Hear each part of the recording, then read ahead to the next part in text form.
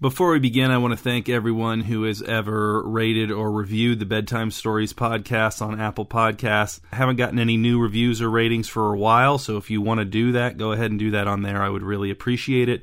And as always, you can email me at adamdren@gmail.com. I will get back to you. I love to hear from listeners, and you can support me at patreon.com/hugepop, where for $1 or more a month, you can get access to Bedtime Stories commentaries and some other odds and ends that I've put on there.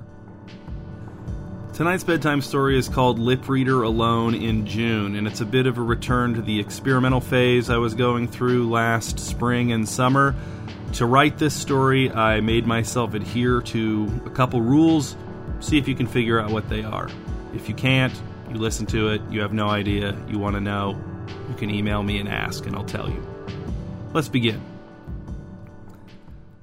The leader was gone, the hunter-gatherer was gone, the cultivator was gone, the master of defense was gone, the navigator was gone, the medic was gone. Only the lip reader remained. He alone didn't think the mosquitoes were such a big deal. It was late June, and the group had set up their trial camp deep in the game preserve. Of course, there were plenty of mosquitoes. The leader had warned him that there would be plenty of mosquitoes, but the mosquitoes had been too much for everyone else. The others had fled one by one, leaving their tents and most of the communal supplies at the trial site, hiking through the woods to the trail, from the trail to the dirt road, using their cell phones to call for assistance from a society on which they had turned their backs mere days before. So the lip reader was alone. He had the trial site all to himself, 7 tents to choose from, a substantial store of freeze-dried meals, a water purification bottle he could dip in the nearby stream whenever he was thirsty. The plan had been for the group to spend 2 months in the game preserve as a trial run before departing for somewhere truly remote, somewhere many miles from civilization where they would establish a long-term off-the-grid community. That plan seemed to have failed. It seemed to no longer exist. The lip reader wondered what would become of the money they had pooled to cover the travel costs for their eventual trip to the permanent location. What would become of his share specifically? Not that he needed it. Not at the moment, anyway. The lip reader intended to stay. For the entirety of the trial period, anyway, the full 2 months. But with his survival fairly well assured, barring a disaster, of course, he didn't really know what to do with himself. He ate when he knew he should, drank when he knew he should, and walked around in the woods without straying too far from the trial site. Sometimes he just hung out in one of the tents, lying atop someone's abandoned sleeping bag and staring at the colored nylon roof, letting time pass unopposed. He liked it when it rained. The tents had reliable rain flies. They had been pitched on patches of ground where the water didn't pool. The lip reader had no trouble staying dry. The storms made the temperature cool enough that he could enjoy burrowing inside one of the sleeping bags without getting sweaty. He could lie there and listen to the rain and thunder. Sometimes a distant tree, or not so distant tree, would succumb to the wind, creaking, cracking, crashing down. Not everyone had been in favor of the lip reader joining the group. The cultivator and the navigator, the only married couple in the group, had been especially opposed. The cultivator had been the most vocal in her opposition, but the navigator supported her. The cultivator's main complaint regarding the lip reader's inclusion in the group was that the group didn't have much use for lip reading. She didn't think the lip reader would contribute anything of real value. She said she could imagine certain very distinct situations in which having a lip reader might be useful, but that these situations were unlikely, bordering on fanciful. But the leader didn't agree. He felt strongly about including the lip reader. He'd been the one who had talked the lip reader into joining the group in the first place. The lip reader himself had been skeptical of his own utility, but the leader had convinced him, although his arguments had been more vociferous than rational. The lip reader had been persuaded by the leader's passion. It felt good to be wanted. In truth, the lip reader hadn't found his ability to read lips very useful even in his daily life as an on-the-grid citizen of Multioak. If he could get an unobstructed view of someone's lips, he could usually hear them too. Or he caught such fleeting glimpses of their lips that it was hard to assemble those few words into coherent thoughts with any degree of certainty. And there would be even fewer people in the off-the-grid community in the wilderness, fewer lips to read. And now that everyone else had given up, there were 0 lips to read. One night, while the lip reader lay in the tent formerly belonging to the medic and listened to the rustlings of nocturnal wildlife in the bushes, it occurred to him that leader could be a portmanteau of lip reader. This realization gave him a sliver of pleasure. He wished there had been an opportunity to demonstrate his potential for helpfulness before the others left, something to justify the leader's belief in him. The lip reader had endured the mosquitoes better than any of the others, but he didn't think there was any way to connect his endurance to his ability to read lips. Losing track of the days complicated the lip reader's situation, then simplified it.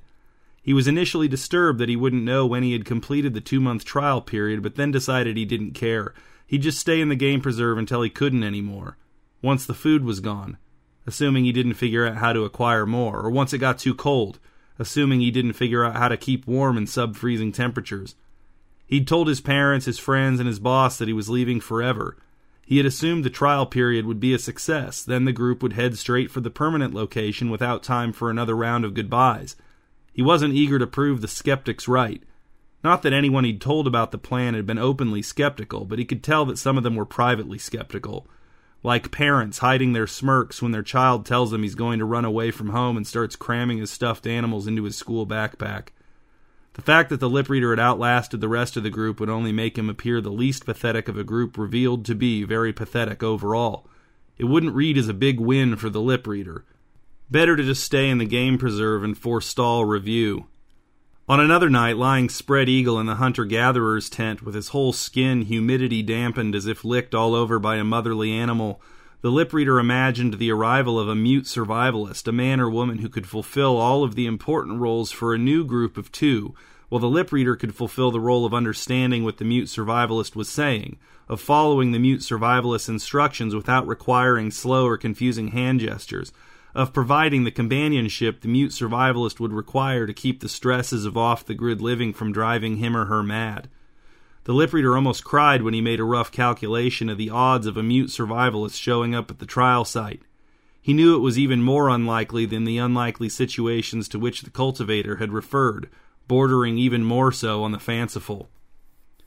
One morning the lip reader followed the nearby stream farther than he had before followed it, and found that it emptied into a secluded pond covered in algae and lily pads. He walked around its mushy perimeter, muck sucking his boot soles. On the far side of the pond, the lip reader plucked a thick stick from the underbrush and used it to clear an oval shape in the algae on the surface of the water.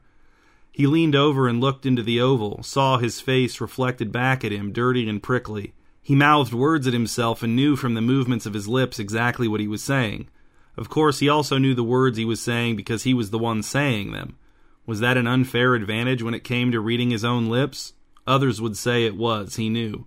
The cultivator would say it was, the navigator would agree with her. Even those less biased might agree, though perhaps not as forcefully, not as nastily. For a while the lip reader worried that members of the group might come back for their gear. He didn't need to rotate between 7 different tents, but he enjoyed the variety. His routine didn't offer many other opportunities for choice. It would be worse if they took the freeze-dried meals or the gas-powered portable stoves, the lip reader's sole means of nourishment. But no one showed up. He guessed that they didn't want to face their failure, that sacrificing some camping gear was worth not having to think about how short-lived their grand scheme had turned out to be. The lip reader wondered if any of them suspected that he was hanging tough. Like, had the leader checked in with the lip reader's family to see if he'd come back? Then it occurred to the lip reader that unscrupulous former group members such as the cultivator might be attempting to control the narrative back in Multioak, that she might be telling people that the trial site failed because of the lip reader, that his lack of practical contributions had made him dead weight that ultimately sank the experiment before it could really get going. He knew he shouldn't care what society thought about him since he'd turned his back on society, but the lip reader really hoped people wouldn't believe the cultivator's lies, even with the navigator inevitably affirming her version of events.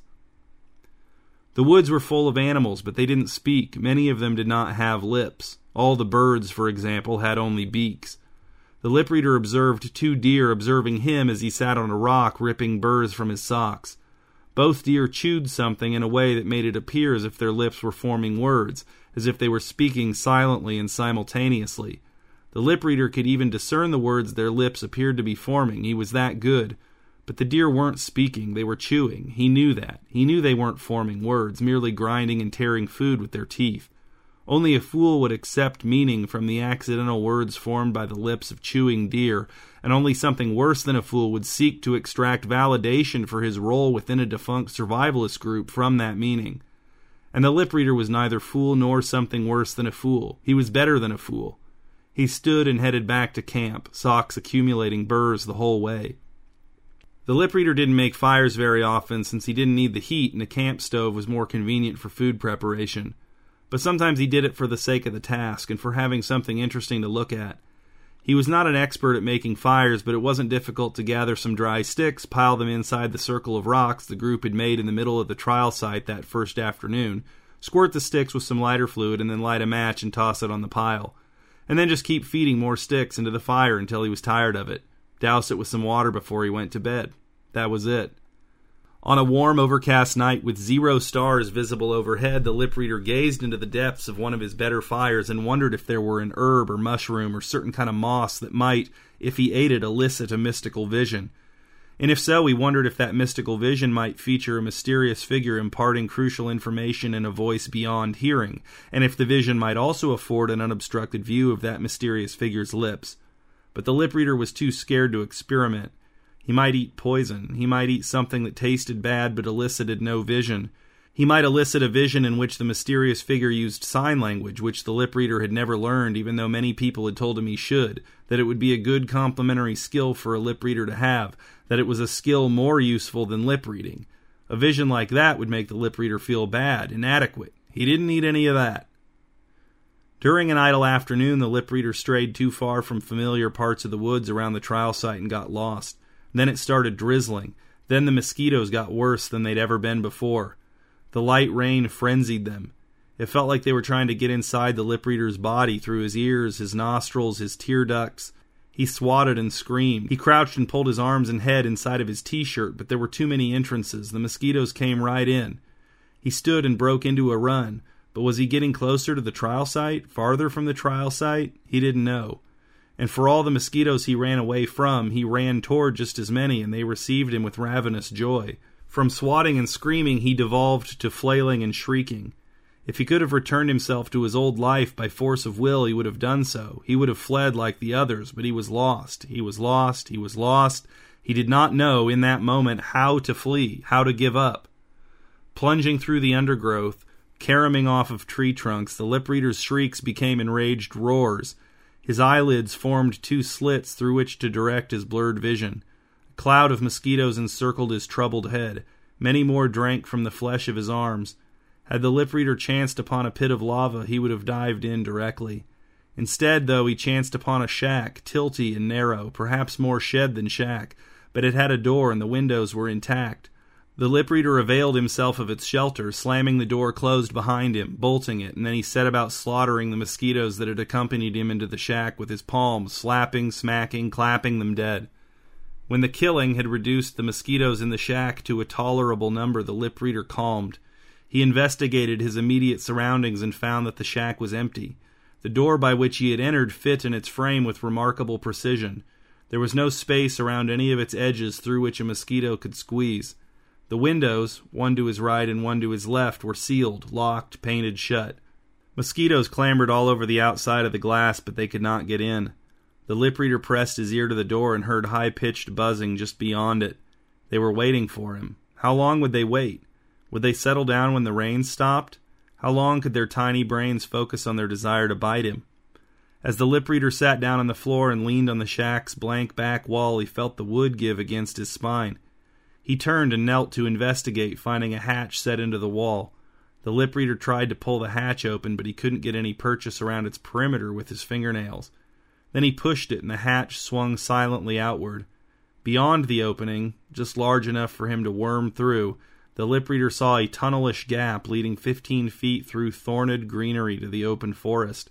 He saw no mosquitoes. This was his escape route. The lip reader did not hesitate. He slithered right through the opening and down the passage, kicking the hatch closed behind him. He led with his head and kept his arms tight against his body to avoid being pricked. When he reached the end, he crawled out of the bushes and stood, turning to look back at the shack. He could still see the mosquitoes keeping busy at the windows. They were probably still at the front door, too. None of them had seen the lip reader slip away. They had been outsmarted. Not by the lip reader, he was willing to admit that, but rather outsmarted by whoever had made that shack. Probably long gone, dead and rotting, name forgotten, never to be recalled or sought, but the lip reader was grateful. He was glad he hadn't succeeded in wishing himself back to his previous life. He was glad he hadn't thrown himself in a pit of lava. He soon found the trial site, zipped himself into the tent that had belonged to the Master of Defense, and tried to mind over matter his itching. Illness descended. From the mosquitoes? An invisible, odorless miasma in the shack? A failure of the filter bottle? The lip reader was plagued by an image of a family, father, mother, son, daughter, with their lips sewn shut. They tried to communicate with their eyes, packing as much feeling into their stares, blinks, and eyeball movements as they could, but it was no substitute. This was why God made mouths and rimmed them with lips. Eyes alone could not get the job done. Then the lip reader remembered he had a knife. He could just cut the threads holding their lips together. At this epiphany, his fever broke.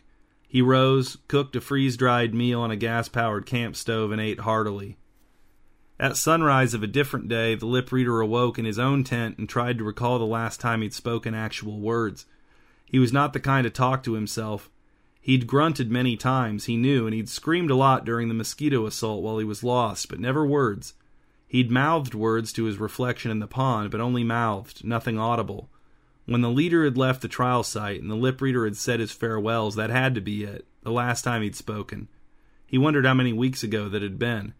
He wondered if he should say a few words now, just to hear his own voice. But really, come on, what would he say? It was a stupid notion. He squashed it. He slept again until the sun was much higher overhead.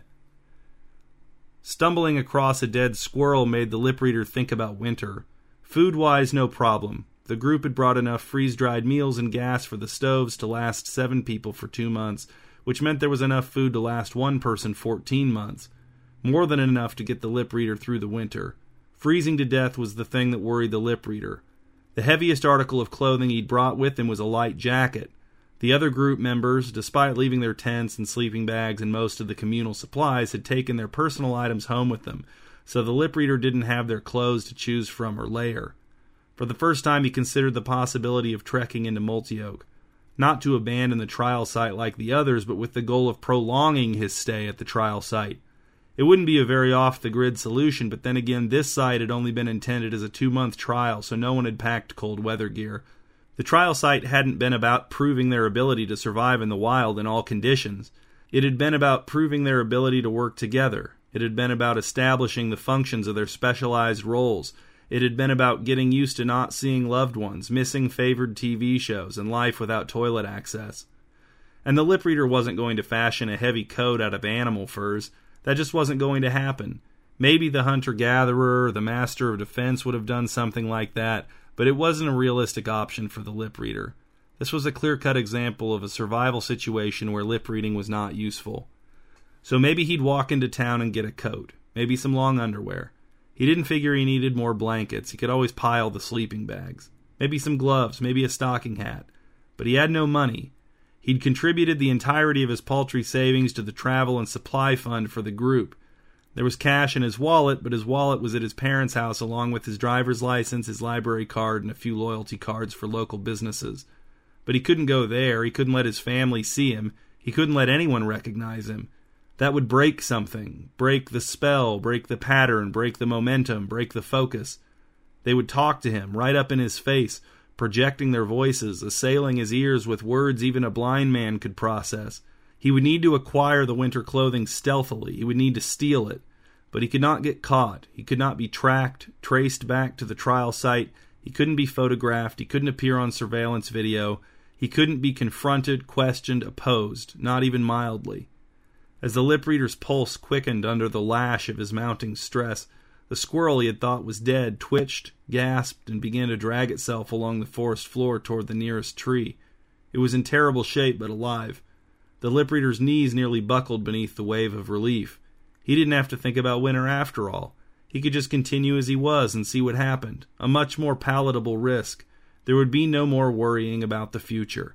There would be no efforts to mitigate possible or probable forthcoming crises. Sometimes night felt hotter than day.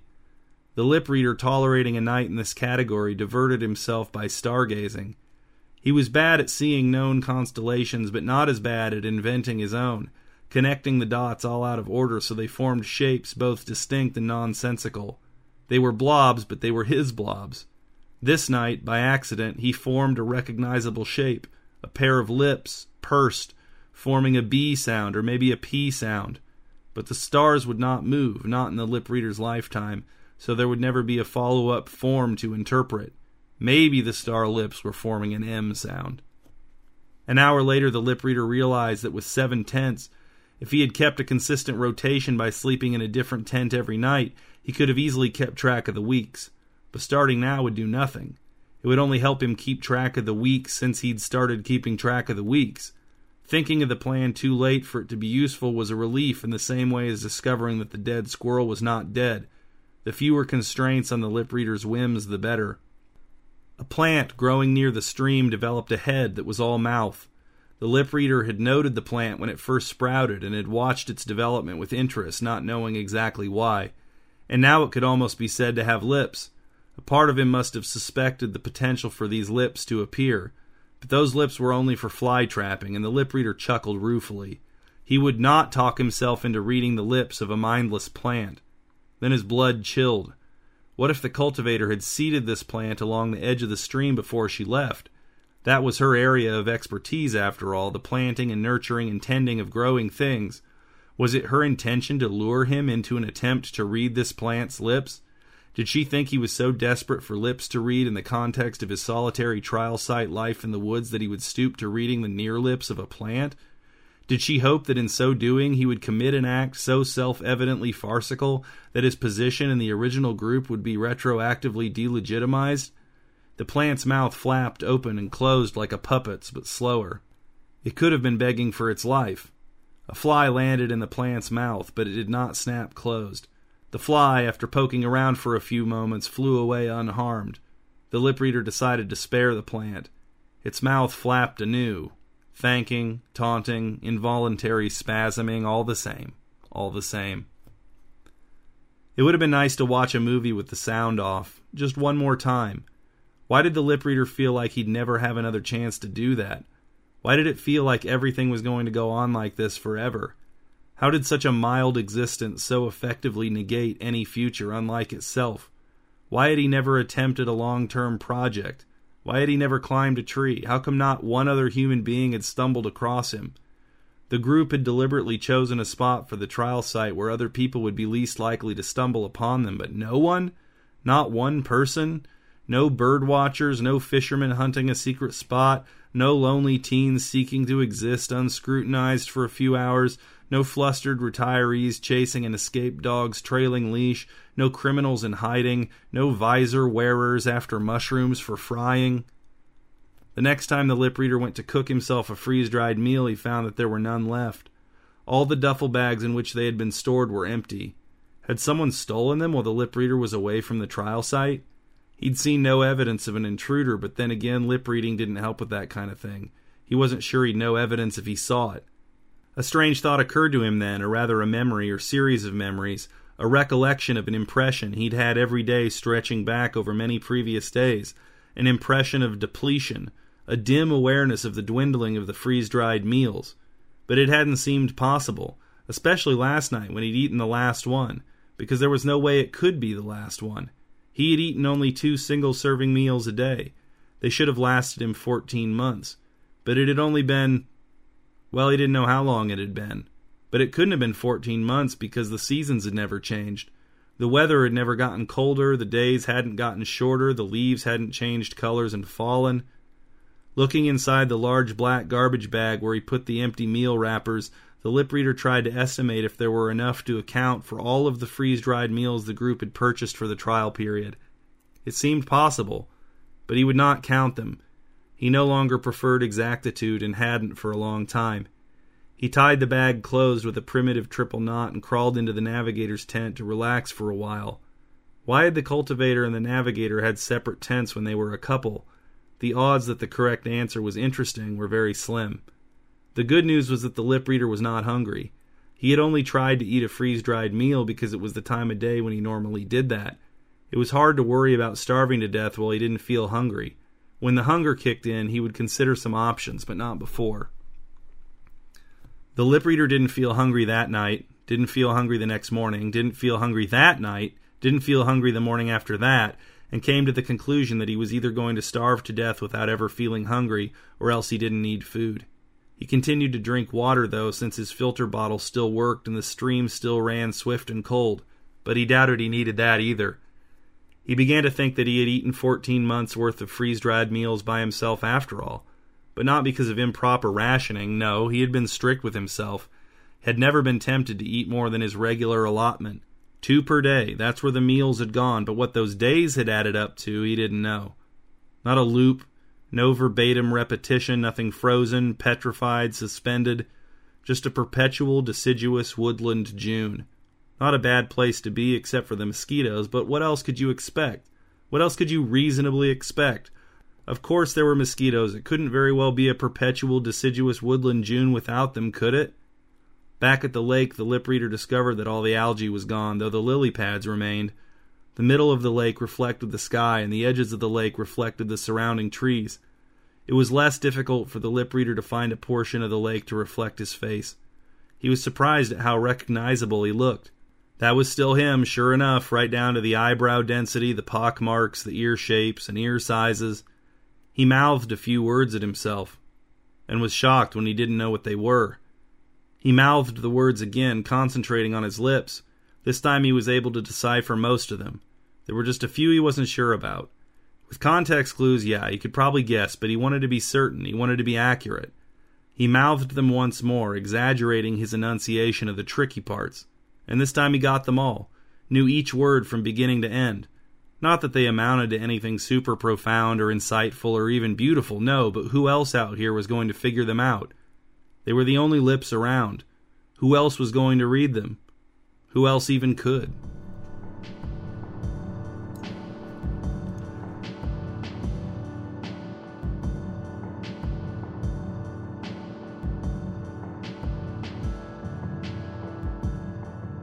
These are the bedtime story discussion questions for bedtime story number 231, Lip Reader Alone in June.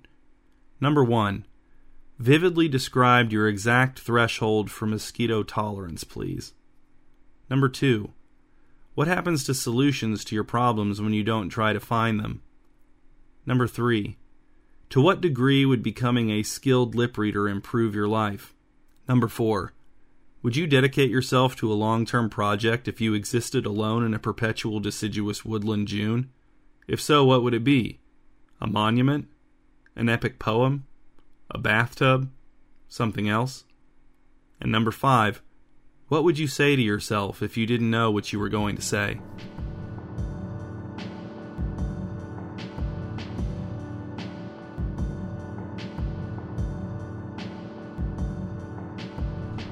Hi, this is Adam Drent. Thank you for listening to this bedtime story. I'll be back in about a month with another one.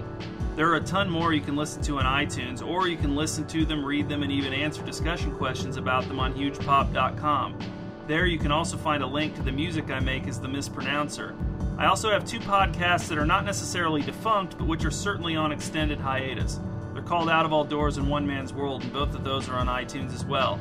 If you'd like to donate to my Patreon, which will allow you access to a variety of bonuses, you can do so at patreon.com/hugepop.